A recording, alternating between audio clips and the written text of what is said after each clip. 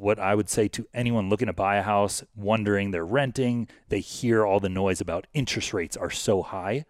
You have to get educated. You have to understand that what's going on in the economy with Fed rate hikes is not a direct correlation to what we're going to see in mortgage interest rates.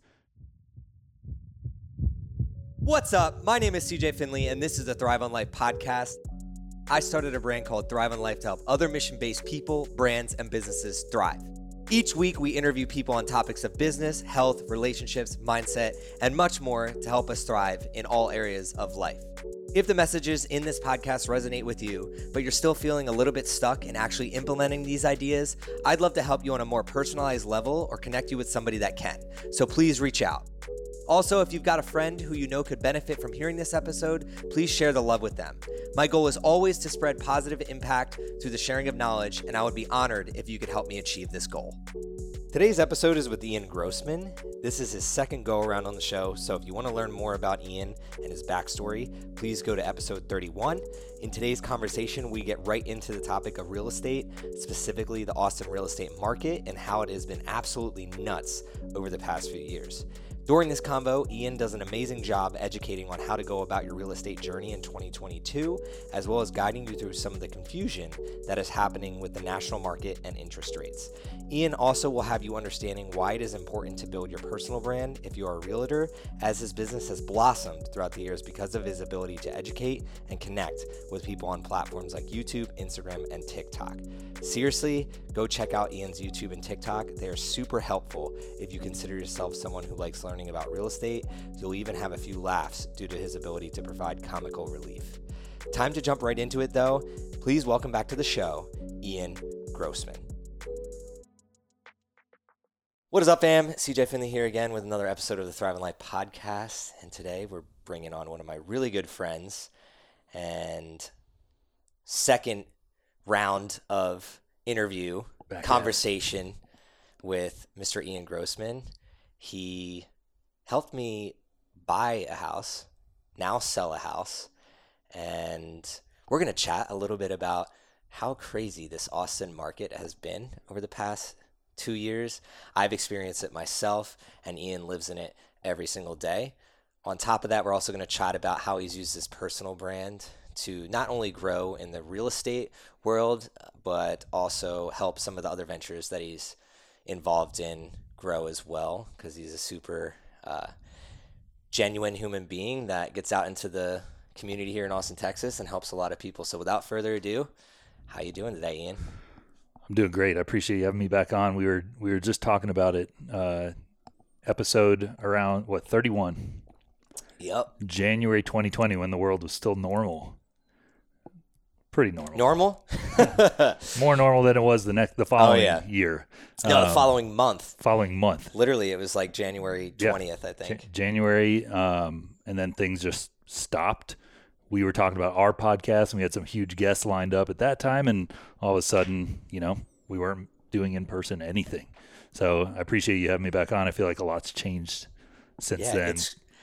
When you first came on here, life was pretty crazy. I had just gotten that office, just bought the home, and that's why I had you on the first time I wanted to go through kind of your story of becoming a realtor and then also helping Aaron and I buy our first home and what that was like. And then within a month or two, the world completely changed. And now we sit here today, recently sold my home, building another one. And I really wanted to bring you back on here because there's a lot of questions that people have in today's market. And the first one that I had is the Fed just raised the interest rates yesterday. And I see you pump out a ton of content around that. And I still don't quite understand it. So selfishly, I want to understand it a little bit more through your experience. So for anybody that's out there that's listening to this and maybe they're considering to buy a home in the next couple months or even within the next 5 years, what should they be looking for when it comes to the Fed raising interest rates? How does that affect mortgages and everything that has to do with real estate? Well, I know you said there people have a lot of questions. There's also so many misconceptions about it. And to be honest with you, I usually defer to lenders, to people who are in the lending financial world every single day to get the information that I convey to, whether it's TikTok, Instagram, or just when I'm having a conversation with someone, a prospective buyer that's like, hey, what are rates doing? Because we went through a period, especially around the time of, when COVID was, our life, interest rates were under 3%. So you could almost borrow money for free to buy a house. So that's what shot the demand through the roof. In addition to that, especially in a city like Austin, hot city, by hot, not the 105 degrees we're dealing with right now. Which it is. Yeah, a hot city from a tech world, from lifestyle, restaurants, everything about Austin was drawing people here. So we saw this mass migration of people from California moving to Texas. We saw people from New York, Florida, really all over the country. They were coming to Austin. It was the place to be. The demand was through the roof. Supply was basically non-existent. Home prices shot up. Interest rates stayed so low. Well, at the beginning of this year, we saw interest rates start to tick up a little bit. 3% interest rates, historically speaking, are not normal. They are so far below the average. The average interest rate is closer to 6%. I think it was like 6.5% over the last 30 years. So that's more normal. We're just used to this, what was normal for a few years. The Fed interest rate, when Feds hiked interest rates last month, they went up 0.75%.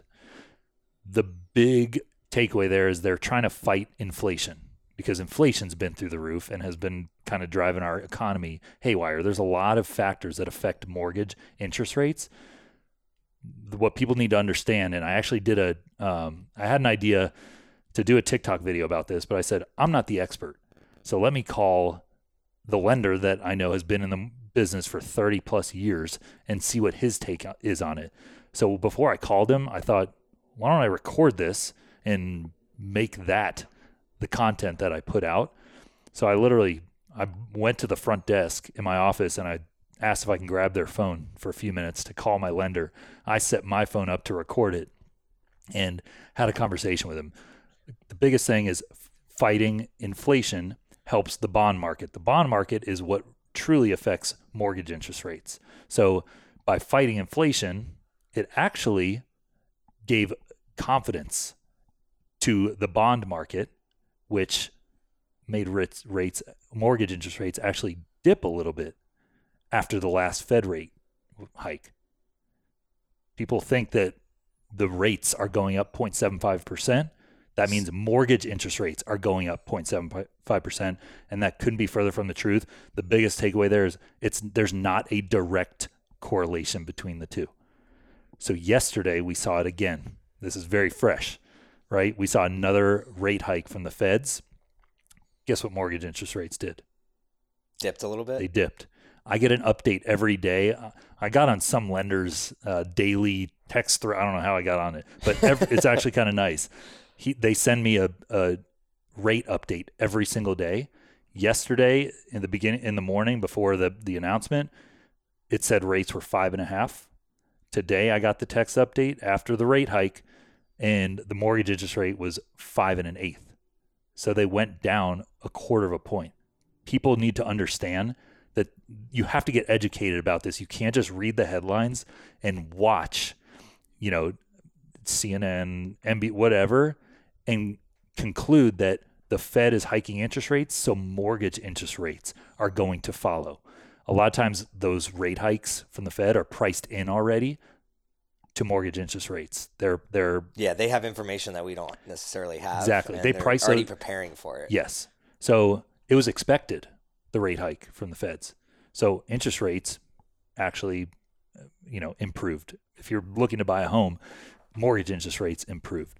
So there's a lot more detail that someone can go into this. I'm not the expert in the bond market, in interest rates, and every factor of the economy. But what I would say to anyone looking to buy a house, wondering they're renting, they hear all the noise about interest rates are so high. You have to get educated. You have to understand that what's going on in the economy with Fed rate hikes is not a direct correlation to what we're going to see in mortgage interest rates. Eddie, the lender that I spoke to, he made a bold prediction yesterday. I had a 20-minute conversation. I was like, I'm going to do this again because I did it like over a month ago last time. I called him, had a 20-minute conversation, recorded the whole thing, got all different sorts of nuggets to put out on Instagram and TikTok. And he said, if we do go into a recession, there's actually a good chance that mortgage interest rates will dip again, maybe closer to the mid 4s or 4% range that we were at, just a few months ago. And it's all relative. When you bought your first house, I don't know if you remember what interest rate you locked. It was around like 3. Probably something. 3, or even before the pandemic, you might have been closer to 4%. I wouldn't be surprised. I think it was like 3.5. It wasn't 4. I know that. So even at that time, here's the tough part that people can't wrap their heads around. Not only has your home value essentially doubled from what you paid, back in 2019. Yeah, I mean, we got our tax, just for numbers out there so people can understand. Like, I lived in Austin 78702 on the east side. When we first bought our house, I think it was appraised at $390 somewhere from the around, county. Yeah, from the county, somewhere around $400,000. This spring, it was appraised at like $715,000. So over a 2-year span, it literally almost doubled in appraisal through the county. And now that doesn't equate for like what you could potentially sell it for, because in a hot market, like you could sell it for more than that. But it was all this stuff is another reason that I wanted to bring you on here is like, I've been learning this all just through trial and error and just like anybody else out there, like going through the process and understanding it. And that's another misconception I think people have, is not really understanding what their house could be sold for versus like what the county is saying that it's worth. Yeah. And that was one of my confusions, is just like, okay, well, if it's being appraised at this, what's the sale price of this house, or vice versa, and how does it affect taxes? And there's so much that goes into real estate you don't know until you're kind of in it. Which then goes into like what I want to parlay this into next, which is, what is the most frequent question or couple of questions that you get asked when people are looking to buy a home? Lately, do I think the market's going to crash? The crystal ball question. I get that more than anything. And funny story, my cousin, who I give a hard time every time I speak with him, when I first got into real estate in 2015, he kept saying, like, I want to get something in Austin, but I'm waiting for the bubble to pop.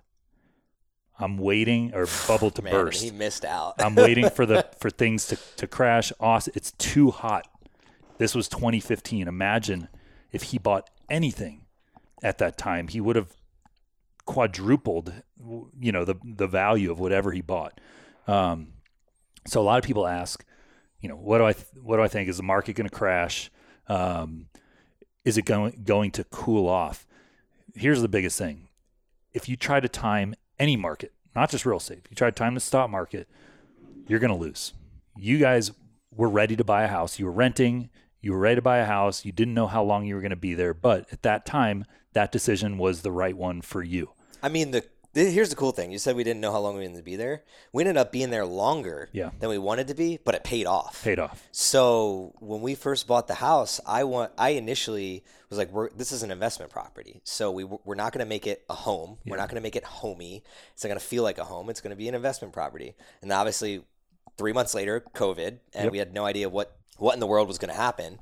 So then we started reflecting and being like, okay, well, what's our next strategy? And we basically determined that this is still an investment property, but what should we do with this property? Yeah. And that's when I started doing research on like what the value of everything around us, what's going on, what could I get for rent? What could I get for Airbnb? Understanding the rules and regulations of all these things.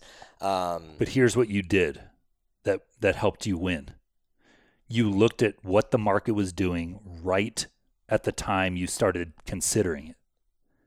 If you said, I think the market is going to continue to go up and I'm going to wait, well, guess what? You guys sold your house, you listed in April. If you listed that house today, A, you would probably get less for it. 100%. And B, it would have taken you a lot longer to sell it. When you look at inventory. How long did it take? 3 days? Yeah. So the conversation we had for a couple years there was, we tell sellers, be out of your house for the weekend, the first weekend, and you'll likely get good traction, showings, and you'll get an offer, probably multiple offers. And that's what happened with you. From an inventory standpoint, in April, when you sold, there was less than a month of inventory. The easiest way to explain that to someone that is at the rate homes are selling, if nothing else came onto the market, the existing inventory would last that long. So 0.8 months is what, 20 days? So, I love that you're bringing this up, because anybody out there, if you understand supply and demand, Yeah. that's another thing with real estate where I was constantly on Zillow and was it Trulia? How do you spell it? Yeah. Or how do you say it? And I was looking at how many houses around me that fit my spec were being sold. Mm-hmm. And when we sold our house, it was practically zero. Yeah. There was nothing. There was no B units that were street facing. There was no B units with my square footage. And in the area that I was in, 7 minutes from downtown, like there was nothing I would say within like 3 square miles around me that was being sold. So if like you wanted a house in my neighborhood, It was yours. It was my house. Yeah. So understanding like what Ian's talking about, you don't just apply this to real estate, like apply this to economics across the board. And a lot of people, just like your cousin, you were saying, are trying to time the market. Like, let's flip this into stocks. Is the same thing. You're trying to time the market rather than understanding like what is the supply and demand of the different categories of whatever that you're investing in. Exactly. I love this conversation. And actually right now we locked in. We did something called a lock-in for our new house because we're building a house. Yeah. This is a new term that I didn't even know about. So as the Fed was raising rates, I'm learning, okay, I don't know what mortgage rates are going to do because, like, just like you said, it's not directly tied. Exactly. And I kind of hedged my bets and said, I want to lock in at 5.5 because if it goes under 5.5, whatever, I'll refinance. Yeah. And then if it goes over 5.5, okay, I won the bet. Exactly. Whatever, right? The question I have now is, say it goes under 5.5 and the mortgage rates start to go down. Yep. How long does somebody have to wait to refinance? And how much lower of an interest rate should they look at? Because like, I don't want to refinance at a 5. Yeah. Right. That would be stupid with the closing costs. But if I'm at 5.5, when should I know it's time to look to potentially refinance? So there's not one blanket answer for everyone. That's how I'll start. There's a few factors you want to look at. So you're buying a house that you and Aaron plan on being in for a longer period of time. Okay. 3 to 5 years. This is a longer plan than the last one. So if you lock in at a 5% or 5.5% rate, and then let's say in a year, rates drop back down to 4% or way lower than what they're at now. What you'll do is you'll take a look at what the monthly savings would be. So let's say you're paying whatever, we'll call it $3,500 a month. Yeah. Right now. And then by getting a lower interest rate, you'll be paying $2,800. So you're saving $700 a month. Then you're going to look at what is the cost to refinance with closing costs, because there's lender closing costs and there's title closing costs. Let's call it, maybe it'll be What's around. What's the percentage of that typically? I don't know the percent. When we refinanced our house in 2020, so 2 years ago, and it cost us, I think it was around $5,000 or $6,000. But the amount that we saved each month, you want to look at what's the break-even point. So by saving $700 a month, if it costs you $5,000 to refinance, well, how many months, you divide the two, how many months is it going to take me to break even to where I've saved enough to cover that upfront cost? Does that make sense? Mm-hmm. Once you look at that number, you say, okay, well, let's say it's going to take you 30 months. The savings isn't that big. It's going to take you 30 months. You might say, we're only going to be in this house for 3 to 5 years. That's our plan. It might not make sense to do it. If it's your forever home and you're going to be in it for, your plan is 20 years, 30, whatever, then you say, maybe it's worth it. Or if rates go down more. So when we were looking at it, my lender said to me, the rate was significantly lower, but he was like, you're still at like a 27-month break even. He goes, I want to see it lower. And we waited, and rates continued to go down, and we got it to where it was a 13-month break even. Our plan was, at that point, I was like, even if we find something else and wind up selling, whatever. It's negligible. So in 13 months, we were saving enough on our monthly payment. I think our monthly payment went down like $450. That's a big deal. What's up, guys? I'd like to take a second to thank you for tuning into this episode with Ian. I hope you're loving this conversation so far. But before we get back into it, I have an opportunity I want to tell you about. As we all know, life is hard. It can beat you down, have you feeling low, and make it seem like you are alone. I'm here to remind you, though, that the most worthwhile journeys, they are not meant to be taken alone. And right now, you have the ability to take action and join others, including myself, on the mission to make every heartbeat count. Head over to cjfinley.com and sign up for my daily newsletter, where I will be giving you information, impactful stories, tips and tricks, and access to a community who are focused on making an impact above and beyond themselves. You'll also have the perk of exclusive giveaways, potential shoutouts, and possibly even some collaborations. The least that will happen is you will walk away into every day with an extra pep in your step. My promise is that I will always do my best to help you thrive on life. And this newsletter is one of the best ways for me to help you do so. So if you're looking to get to the next level of your life, connect with like-minded individuals, and have a daily dose of info that will help you thrive, sign up for my newsletter at cjfinley.com. Now let's get back into the conversation with Ian Grossman. Not to keep plugging my TikTok, but I made a video. Keep plugging it. We need more people to go there. Get educated on this. At realestate_ATX. That's where you can pretty much find me on everything. No, I made a video, and it literally said, if you lock in your rate today at I think I used 5.5% as the example. If you lock in your rate today at 5.5% and it goes down, you can always refinance. But if it goes up to 7%, then you'll be happy you locked in at 5%. You know what you know now. You cannot predict the future. Lock in today's rate. And that's why I tell people, like, when they're waiting for things to happen, for the market to change, I've seen this quote a few times recently. When you're looking to buy a house, it says, marry the house and date the rate. Does that make sense? Mm-hmm. The rate can change. You can always get a lower rate, but you will be thrilled.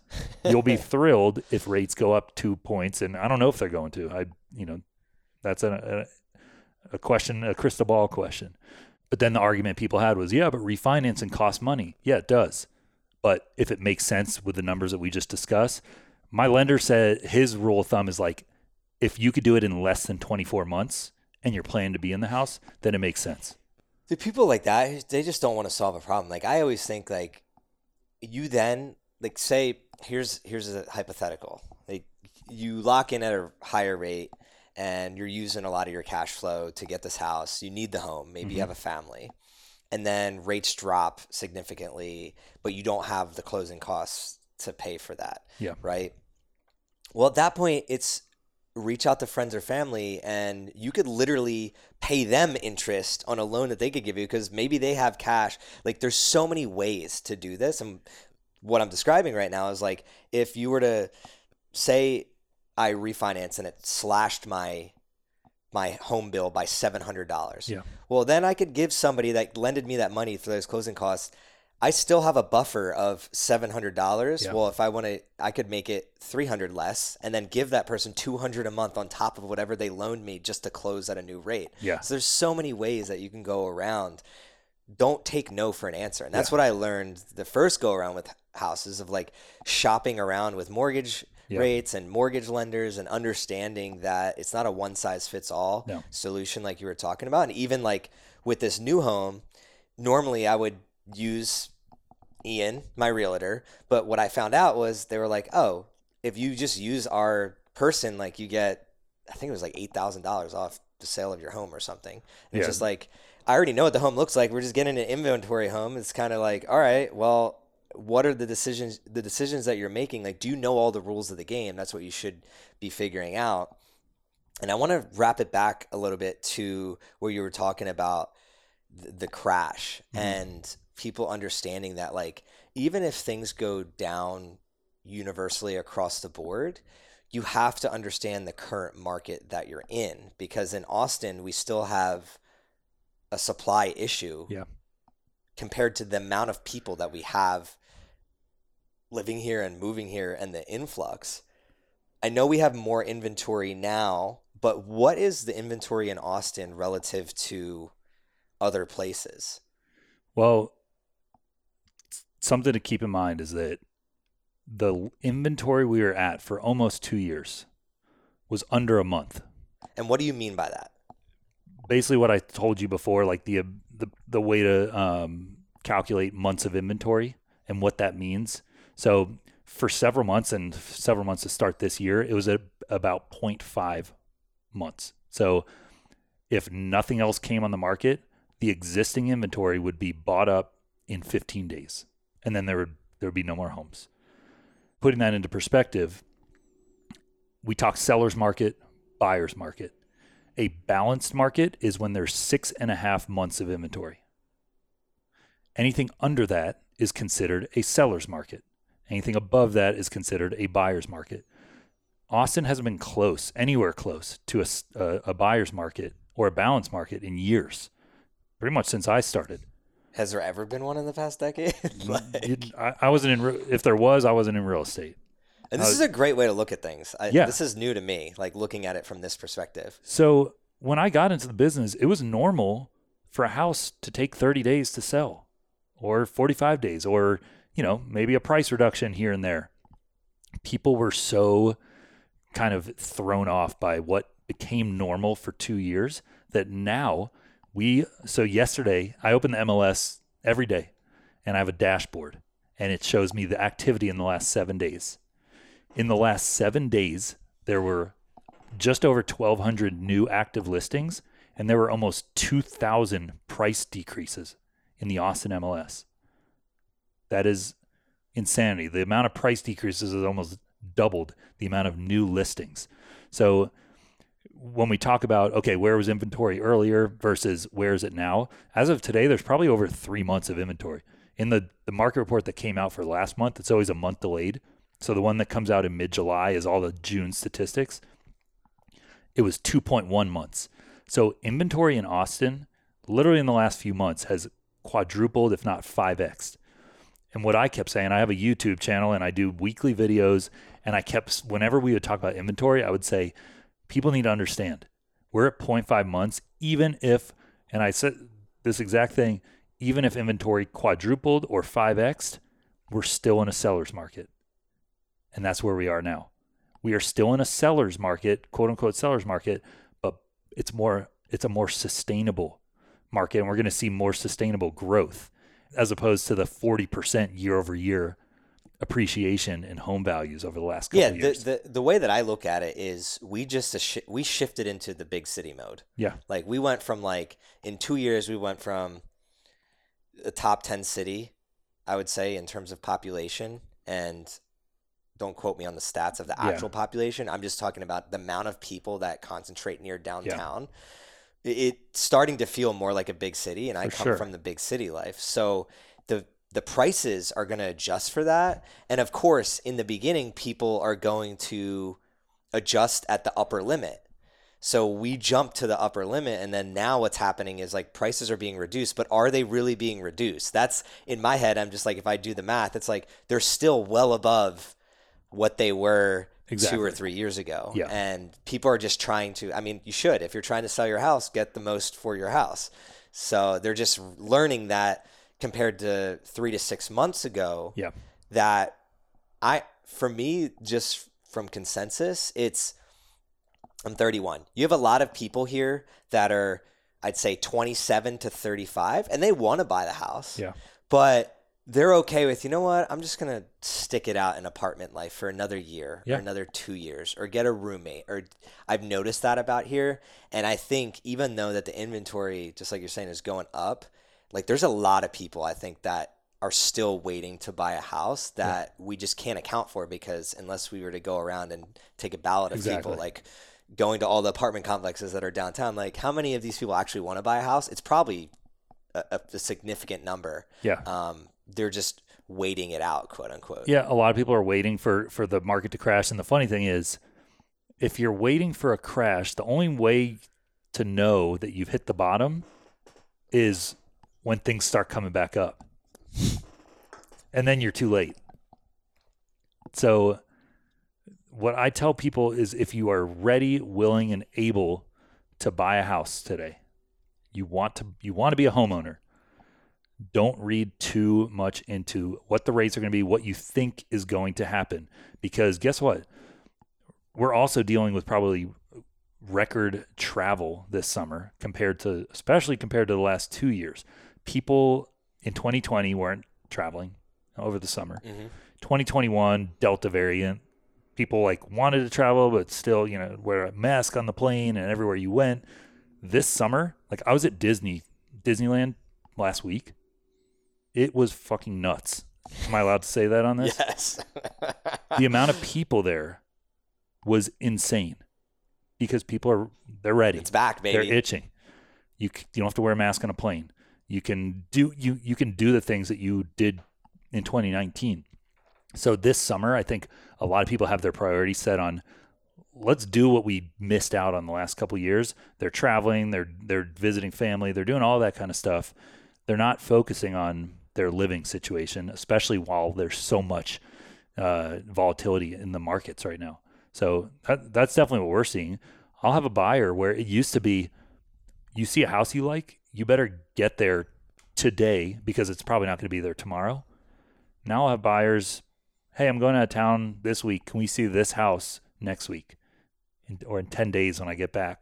There's a good chance it'll still be on the market the way things are going right now. Yeah, and let's run through that. Let's run through that scenario. So I'm a big believer in playing attack. I never play defense. So even in this market, I'm sitting here is, how do I buy another property? How do I invest? And I do everything by math. Put in an Excel sheet, and it's like the rent here in this studio that we're in went up $600 for this year, right?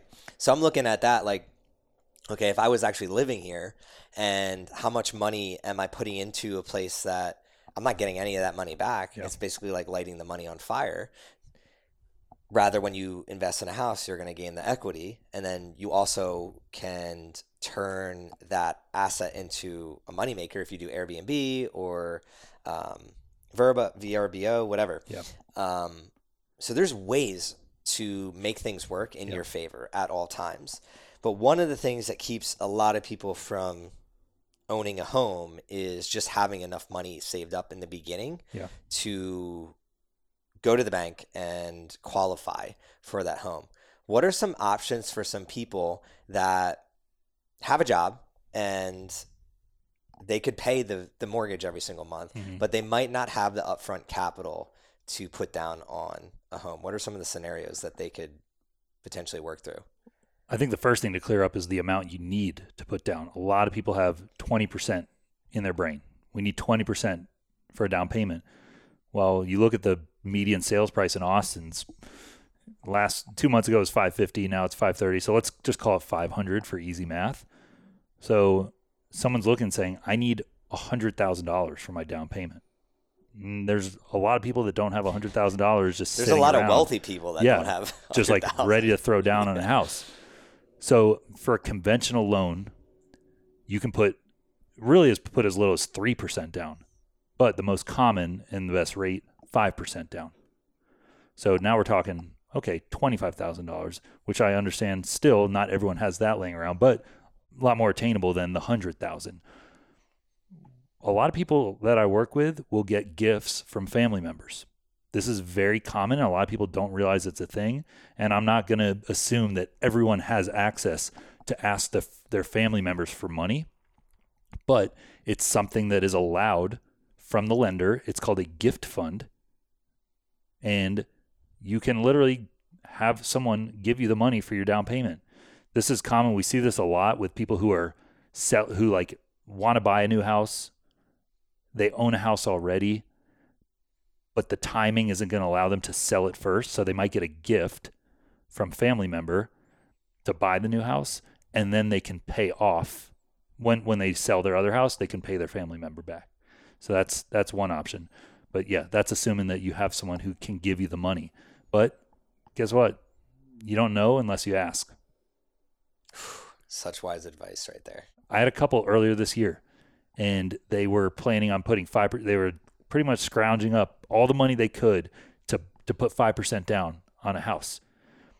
And then they had a conversation with one of the wife's dad. He gave them 20% to put down. It put them in such a different position to be able to purchase that home.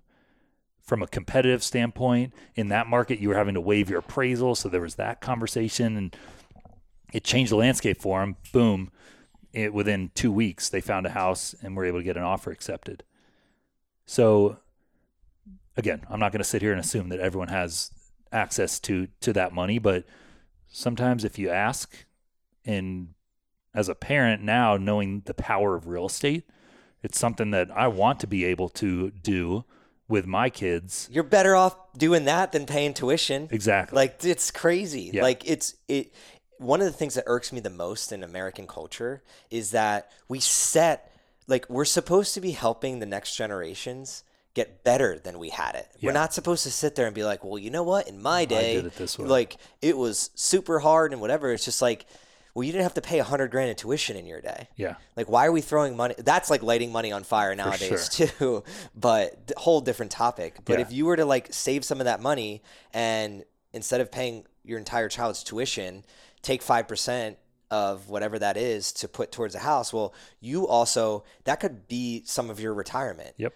Because if they go to ever sell that house one day, or they do a cash out refinance, you can structure it where some of that money would come back to you and you would have earned.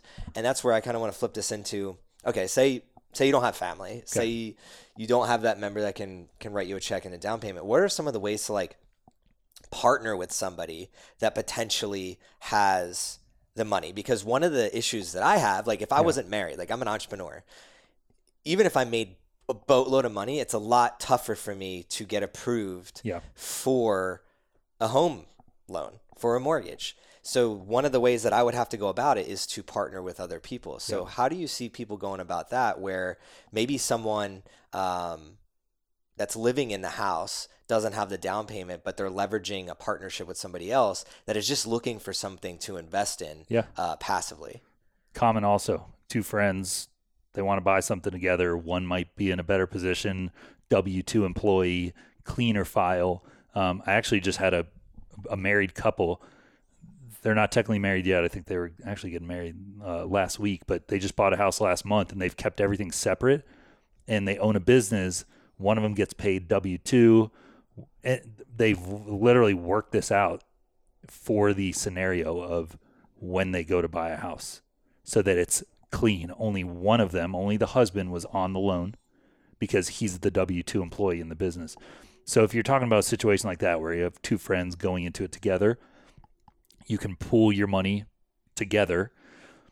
If you're both going to be on the loan, which is still possible, even if you're not bringing in enough income because you're a 1099 employee, you haven't been in the business long enough, the lender will use your debt. So that's the trickier part, is if you have a lot of debt, credit card debt, car payments, that kind of stuff, the lender will look at that.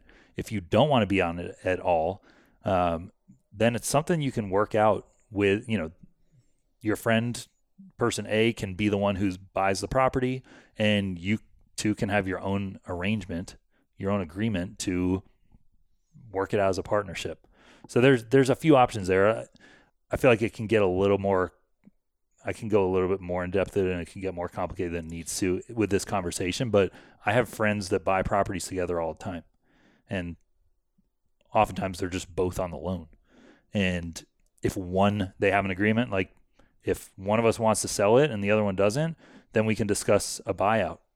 You buy your partner out, they go, you change, there's some title work, some legal stuff that needs to go into it so that you're the only one on the title after that, and then the house is yours.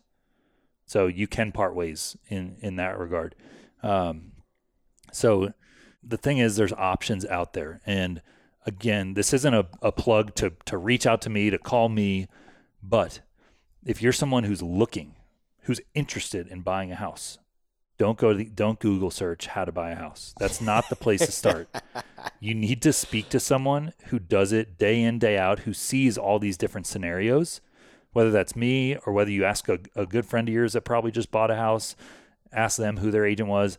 Did you like them? Would you recommend them? That's the way a lot of people find agents. Then I work with several lenders that some are just better with conventional, like W-2, easy files. They'll get you from A to B. Others have more specialized programs. And if someone's self-employed, can kind of figure things out. Some specialize in that. So I'll connect you with someone who will fit your needs. It's not just like a factory where you call me and I just send you a name and then put you on a search and then hopefully you find a house. Like there's a lot more that goes into it. And when you and I sat down the very first time to talk about this, we had an in-depth conversation about like how the process works. I used to teach 10-year-olds. I treat my clients like the 10-year-olds I taught in the sense that I sit and explain. I don't expect you to know. It's almost anything. harder teaching these, like, because how much money is on the line and exactly. the stress. Yes, yeah. There's a lot of money involved, but I don't expect you to know anything when you come to meet with me for the first time. I always tell people, like, whatever question you're thinking, just ask it, because A, I'm sure you don't know the answer, and B, there's no dumb questions. There really are no dumb questions. I'll sometimes throw out terms that I use every day, and I'll see buyers. They're kind of like sitting there, like shaking their head. I'm like, do you know what that means? No. And then I have to kind of rein myself in and, go back to square one, explain what that means. And then like months of inventory, you could have just sat and shook your head, right? Yep. Like you knew what I was talking about, but no, you wanted me to explain it, because if you don't understand it, most people probably don't. Yeah. And that's where human nature is. We don't want to look like we don't know. Exactly. So, and that stems from in our society, when you grow up in school and you raise your hand and you get something wrong, everyone laughs at you. Yep. But the reality is the people that ask more questions get ahead. And when you call a lender, you call a realtor, and if you don't like what you're hearing, you want more information, call someone else. Yeah. And that's something that I've learned over the years, is just like, if it doesn't fit what I want, then I just go somewhere else. Yeah, like exactly. I have something in my head and I just like, I'm a shark when it comes to it, and anybody can be like that. Like that's not, you don't have to be brilliant. You just have to not take no for an answer and just keep pounding the phones and pounding information and reading books and listening to podcasts. And find someone that'll take the time to address those needs. Yeah. And somebody that's willing to be like you. Yeah. That doesn't view questions as stupid. And that's where the back half of this conversation, I really want to highlight how you've utilized YouTube and social media to showcase that you're the type of person that is willing to hear those questions. So when you were first, just to give a little rundown, like go listen to Ian's first episode 31 on Thrive on Life podcast if you want to learn more about his backstory as a teacher and some of the other things he's working on. I wanted to keep this super dialed into real estate and personal branding, but go check that out. He transitioned from an elementary school teacher into real estate, and then figured out that if you build a personal brand and leveraging these tools that we now have today, where we have 2 cameras sitting here, we have the audio, we're going to chop this up and give Ian some TikTok videos, how powerful that can be, not just for your business, but for your ability to communicate yourself, to communicate to others that you are the type of person that can answer their questions and help them with whatever their needs are. So give us a little rundown of what was your thought process around starting your personal brand, because there's a lot of people out there that when they cringe when they hear the word personal brand, or if like they're leaving the corporate world or they're leaving teacher. You're not the only teacher that I know is left to go into real estate. Yeah. But when you're a teacher, it's like you get assigned your class and you have your kind of standard structure. But when you get out into I don't want to say real world, but when you get out into the business world, it's just you. Like you're the one selling you. you have to figure out how to do it. And especially in real estate, it's not like you get this big marketing firm that's like, hey, Ian is the best. No. How did you look in the mirror and really figure out what path you should go down to start when it came to building your personal brand? The first few years of being in real estate is just like stay afloat, figure out what works. I found that social media and Instagram was very different in 2015 when I first started posting anything on Instagram for business. When I think about Austin, I love the food. I love the energy. I love the lifestyle of Austin. And I started thinking, well, if I love it, there's other people that love it too. What if I just embrace that? And essentially, I was reading one of Gary Vee's books, and one of the terms he used was being the content mayor of your city. And I was like, it's genius. Why don't I do the things I already enjoyed doing and just document them? So I started trying restaurants, and I would do a video, put it on YouTube. Not only am I having fun doing it, but I'm also giving exposure to these restaurants who probably, some of them are more the hole in the wall type places that people don't know about, and they love it too. So I started thinking, okay, let me start creating content around that. Still in that time, I was trying to think of like a brand name. Do I go like Austin Lifestyle Homes? Because I want to tie it back to real estate. And I remember sitting in the parking lot at my old Keller Williams, as the company I used to be at. I was sitting in the parking lot, and I was on the phone with you, actually. I don't know if you remember this. And we were talking about branding. And I said, I just need to like make a brand. I want a logo. I want all of that stuff. And you were like, how do people find you? What do they look up? And I said, my name. And you were like, that's your brand. It's Ian Grossman. If you want to figure it out down the line and like make a catchy name, do that. But for right now, so I don't know if you remember. You brought up Gary Vee. I brought up Gary Vee. Like he's Gary Vee. Then he made VaynerMedia, VaynerX, Vayner whatever. So now I have the FG on my hat, which is the new. I created a partnership in December with my business partner Lindsay Fenton. So Fenton, the F, I'm the G. I literally, after we had that discussion, I went onto Canva and I made a little square and I put an IG in it, and that's awesome. That was my brand. Like I made my logo and started making hats with I love wearing hats because they have my logo on it, and because I don't have hair, but it protects my head. That's the second reason. But no, we started talking about that. Ian Grossman. That's the brand. That's what people are going to look up when they're trying to find me. Ian Grossman, realtor, whatever. So that's what I base everything around. And from a brand standpoint, my goal is to educate people about Austin and about real estate in Austin. So I was doing the business spotlights.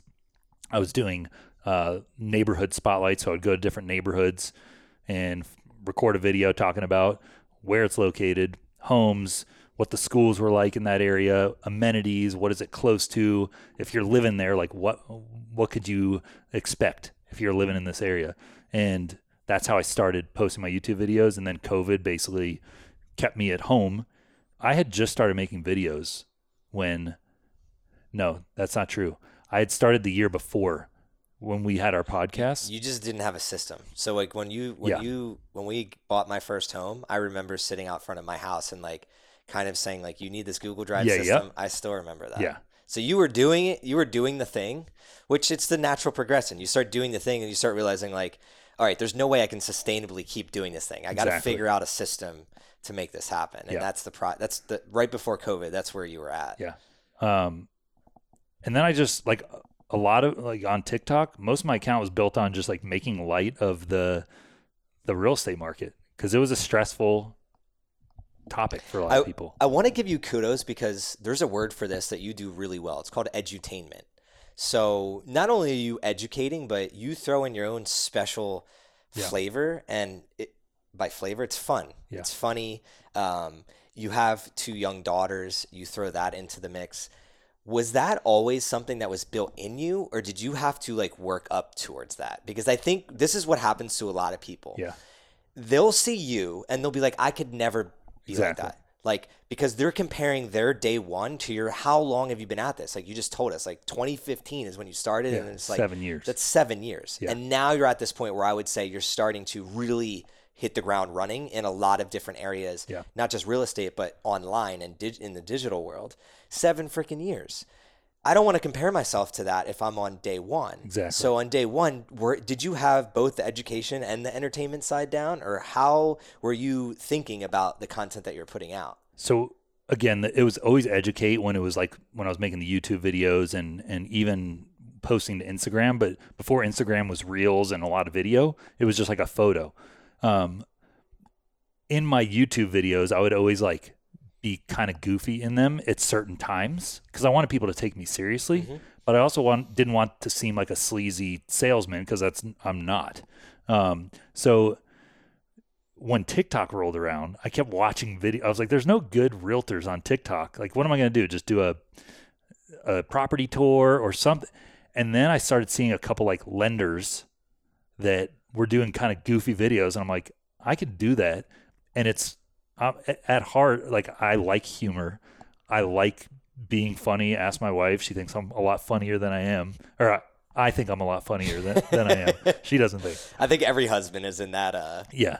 But no, I started thinking like I can still give information and convey a message, adding value to people that are trying to figure out like, do I buy a house right now or what is the real estate market like? But I try to make it funny to add that, to take the guard down.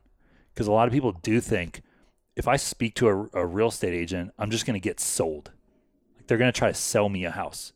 That's not what I do. You've worked with me several times.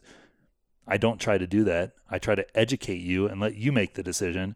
And I'll usually unsell you on things more than I sell you. Like if we're looking at a house, I'll point out the things that you should probably consider to like not buy the house. Like our buddy that bought a house at the same time as you. I don't know if he wants to be name dropped here, but I talked them a month ago out of buying a house that they were considering putting an offer on. Because I said, you guys aren't thinking long term. You told me you want this. This house only checks these boxes. They thought about it for a little bit and then hit me up later and they said, you're right. We didn't think about those things. We want to keep looking. I'm not going to sit here and try to pressure you into doing something that is a huge decision, and I can't convince you to buy a house, you know? So yeah, the what do you call it? Edutainment. That's literally what I enjoy doing. I've always had the goofy side to me. Sometimes I call it my alter ego. Like this thing takes over me when I get the TikTok camera in front of me and I just like, I do it and you just have to not give a shit. People will always look at it and be like you said, I could never do that. And I'm like, I just do it. I don't care. Like, well, it's also, it's just bringing to light who you really are. And I think a lot of people, they try to be somebody that they're not. Like for me, I am goofy behind closed doors, but I'm not a funny guy. Like it's just not naturally built in me. What's built in me is working really fucking hard and motivating people and leading people and challenging them to be more than what they are. So the more that I lean into that on my social media, the more of a good response I get. Do I throw some goofy things in there? Do I do some goofy things? Yes. Makes you human. But it's not naturally who I am. And I don't try to be who I'm not. I don't try to do the humorous side because like it wouldn't, like if I tried to do it, it would look inauthentic. And that's where you need to find your own groove, where I love what you've done, because now, even before we were jumping on this podcast, you were talking about how you're being called more on TikTok. Now you couldn't, in 2015, could you have, just like we were talking about the real estate market, trying to time the market, could you time, okay, TikTok's going to come out in this and it's going to pop off and I need to be ready for it? Like, no. So you just started in one direction, started building momentum, started with photos and started learning the game and not expecting anything out of it, and then started growing your skills along the way, and then you find that groove. And I think a lot of people, they'll be like, oh, like, do I go on TikTok? Do I go on Instagram? Do I go on YouTube? Do I do all these different things that people are telling me I should do, rather than sticking to what is calling you? And that's where, why TikTok? Why do you feel that that is the platform for you in 2022? Well, to be honest with you, I get business from TikTok, but I also have more fun doing it. YouTube is where has run my business for the last couple of years. the ROI on that is through the thousands of percent for the amount I spend. I have an editor in the Philippines editing my videos, and then, we get a lot of business from it. So TikTok, I saw in again, back to Gary Vee, he was barking in my ear in 2019 talking about TikTok, the organic reach. Well, guess what? It's not quite as great as it was back then, but it is still amazing. Like, again, I'll post a video, one will get 800 views, and then I'll post one a couple hours later and it'll get hundreds of thousands of views.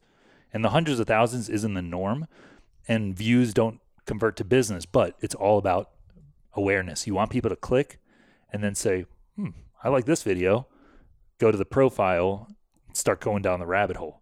And then if they live in Austin, for me, when it's time, they think of me. I'm not there like convincing people, and people will, you have a lot of haters on TikTok. People, realtors just want to sell people houses and tell people it's always a good time to buy. I don't always tell people it's a good time to buy, but all the times I have said it in the last several years, I've been right.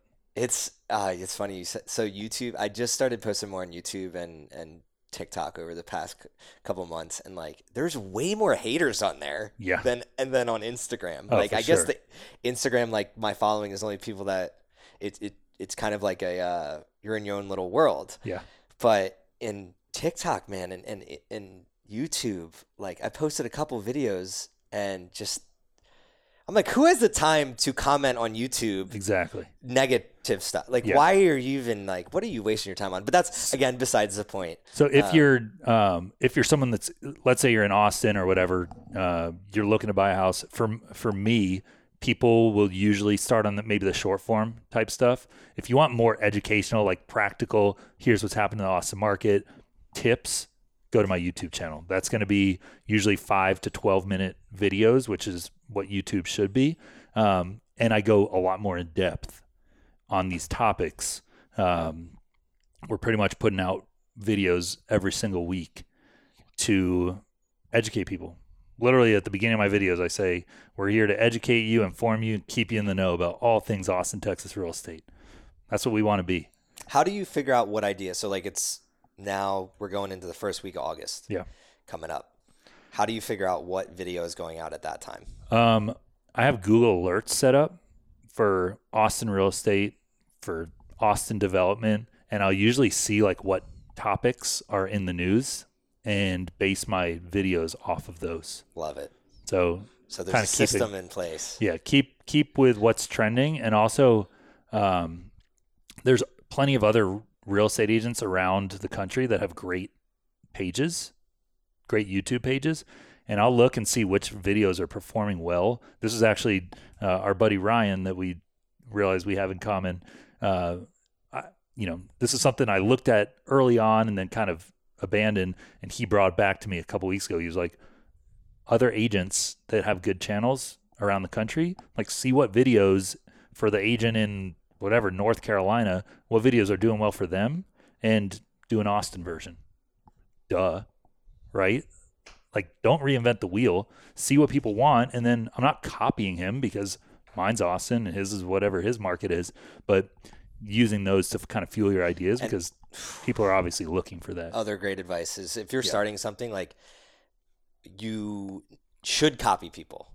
But yes, if you're doing it in your way, naturally it's not really copying. So validate what's working, and then in your own special way, in your own special flavor, that's what's going to bring to light. So a lot of people view it as like, I don't want to copy someone else or copy another brand, but they're validating the path for you. So you could start off with a couple W's and building momentum in that arena, and just by being you, it's going to be different. Look at TikTok trends.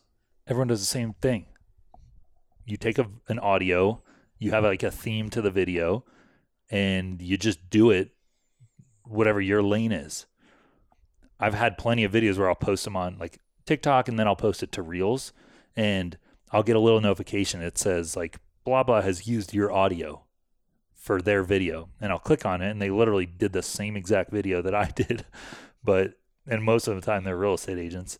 That's but awesome. I don't give a shit. I'm like, Okay, great. They're validating Is what that you're putting gonna- out as valuable. Am I going to like stress over that and have it bother me that some agent in Indiana put out the same video as me?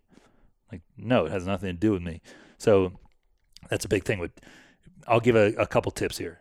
If you're listening to this, if you're whatever, real estate, any business, and you're wondering, what do I do to get into YouTube? For YouTube, I have a ring light and my iPhone and a lav mic. That's my setup. So for less than what, $40, $30, you can get your YouTube videos up and running. For TikTok, just hit record. Told you one of my videos that had over 300,000 views was me talking to my lender on speakerphone. I didn't even say anything the whole call. I just used his knowledge, put that out. So think about those types of things, repurposing content. There's just so many. The comment reply. When people comment on your videos, you can take their comment and make a video replying to their comment. And it shows that little speech bubble. So if I said the Austin market isn't going to crash anytime soon, and in the comments you said, yes, it's going to crash because of XYZ, I could take your comment, create a new video, and your little speech bubble with your comment will show up next to me, and I can give a rebuttal to your comment. And that's a video. I love it. Heck yeah. Options are endless.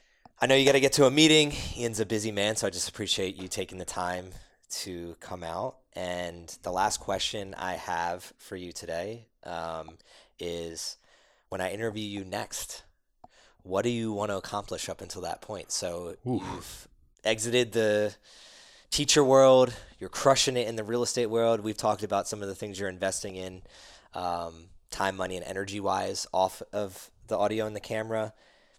Couple years down the road, like, what is it that you're working towards right now that you would like to say that you've accomplished? That's a really good question, because I told you I partnered up with my friend in December, and I feel like we've been so like head down focusing on that, on like just getting everything running lately, that on the way driving here, I called my grandpa. He turned 95 last month. Wow, that's awesome. And he has COVID right now. And he survived. Imagine that.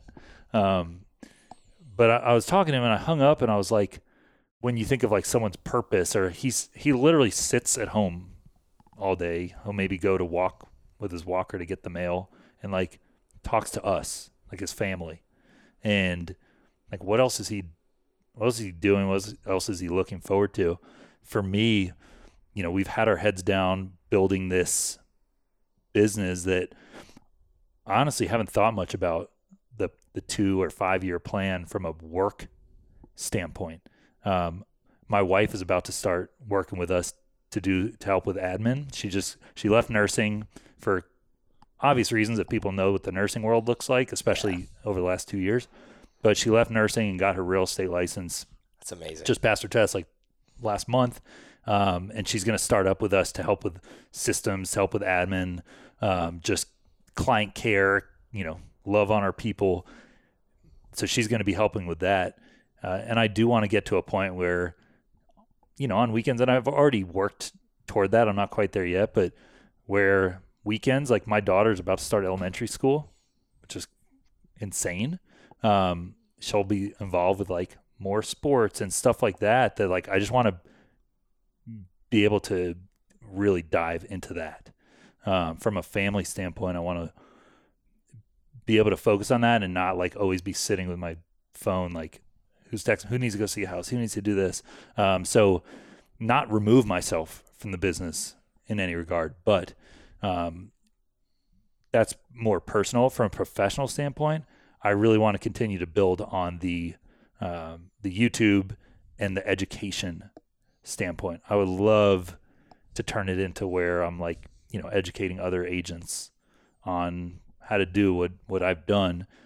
I still feel like I need to master a little bit more before I get started with that. 10,000 hours, man. Just put in the hours. Yeah, and I'm not quite there yet. But I would ultimately love to bring the education side back to it and help agents that are starting, who are running around with their chicken, like a chicken with their heads cut off, get them going so that they can reach the same type of success, if not more, by leveraging all the tools we have now. You don't have to go door knocking and put your ads in newspapers anymore. I really love that response, because if we were in the opposite seats right now and you asked me that, it would look very similar. I've been thinking like the whole home buying process of why we're going to be 3 to 5 years in this next one is really, I want to dial into spending time with people that I love more, and having a bigger space to have people over. To grill and chill, and really investing into the relationship side of things.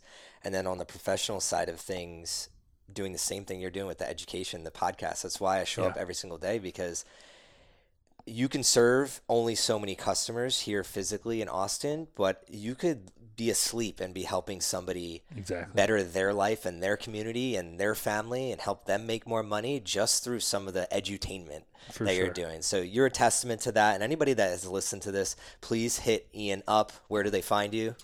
YouTube, if you just type in Ian Grossman Realtor, it should pop up pretty quickly. And then TikTok, Instagram, real estate _ATX. And those are the 3 places I am the most active. Again, if you want more edutainment, go to TikTok and Instagram. Always, if you DM me, I'll message you back, as long as you're not a weirdo trying to get me to. Yeah, I get all sorts of messages on there. And then on different YouTube, story for a different day. Yeah, if you want to sit down and learn a little bit more, dive deeper into the current market, or tips how to navigate things as a buyer or seller here, then go to my YouTube channel. And always in the link in those descriptions, I have an Austin relocation guide. So if you're not living in Austin, but you're moving here, go check that out. It's a PDF. It's free.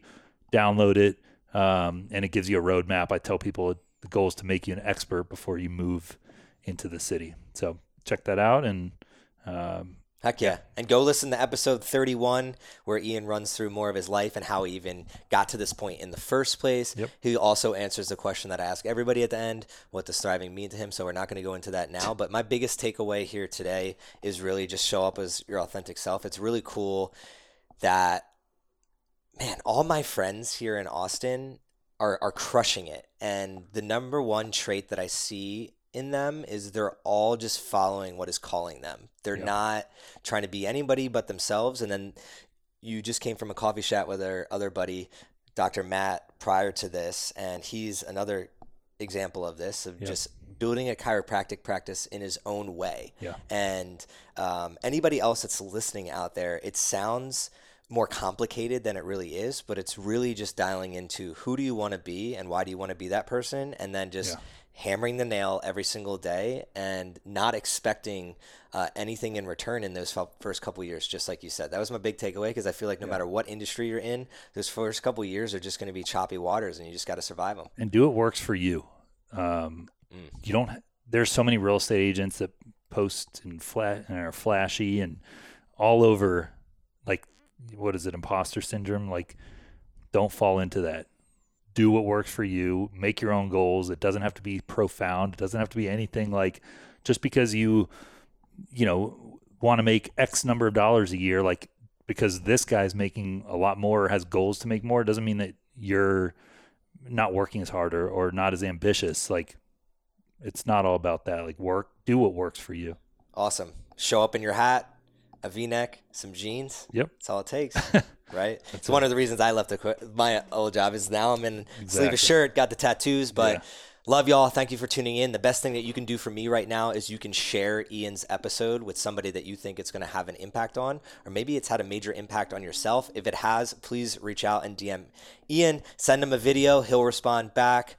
Until next time, this is CJ Finley with the Thrive on Life podcast. Thrive on, y'all. Adios. What's up, y'all? This is CJ again, and on behalf of the small team here at Thrive on Life, I'd like to thank you for listening to one of our episodes. Our mission in life is to help people like you fuel your passion and make every heartbeat count. And we realize the best way to do this is together as a team.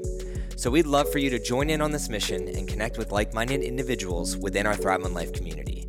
To do so, please head to thriveonlife.com and connect with us there. We'd love to chat with you. Before I sign off, I'd like you to always remember one thing. When we strive together, we thrive together. So please do your part in helping others thrive on life.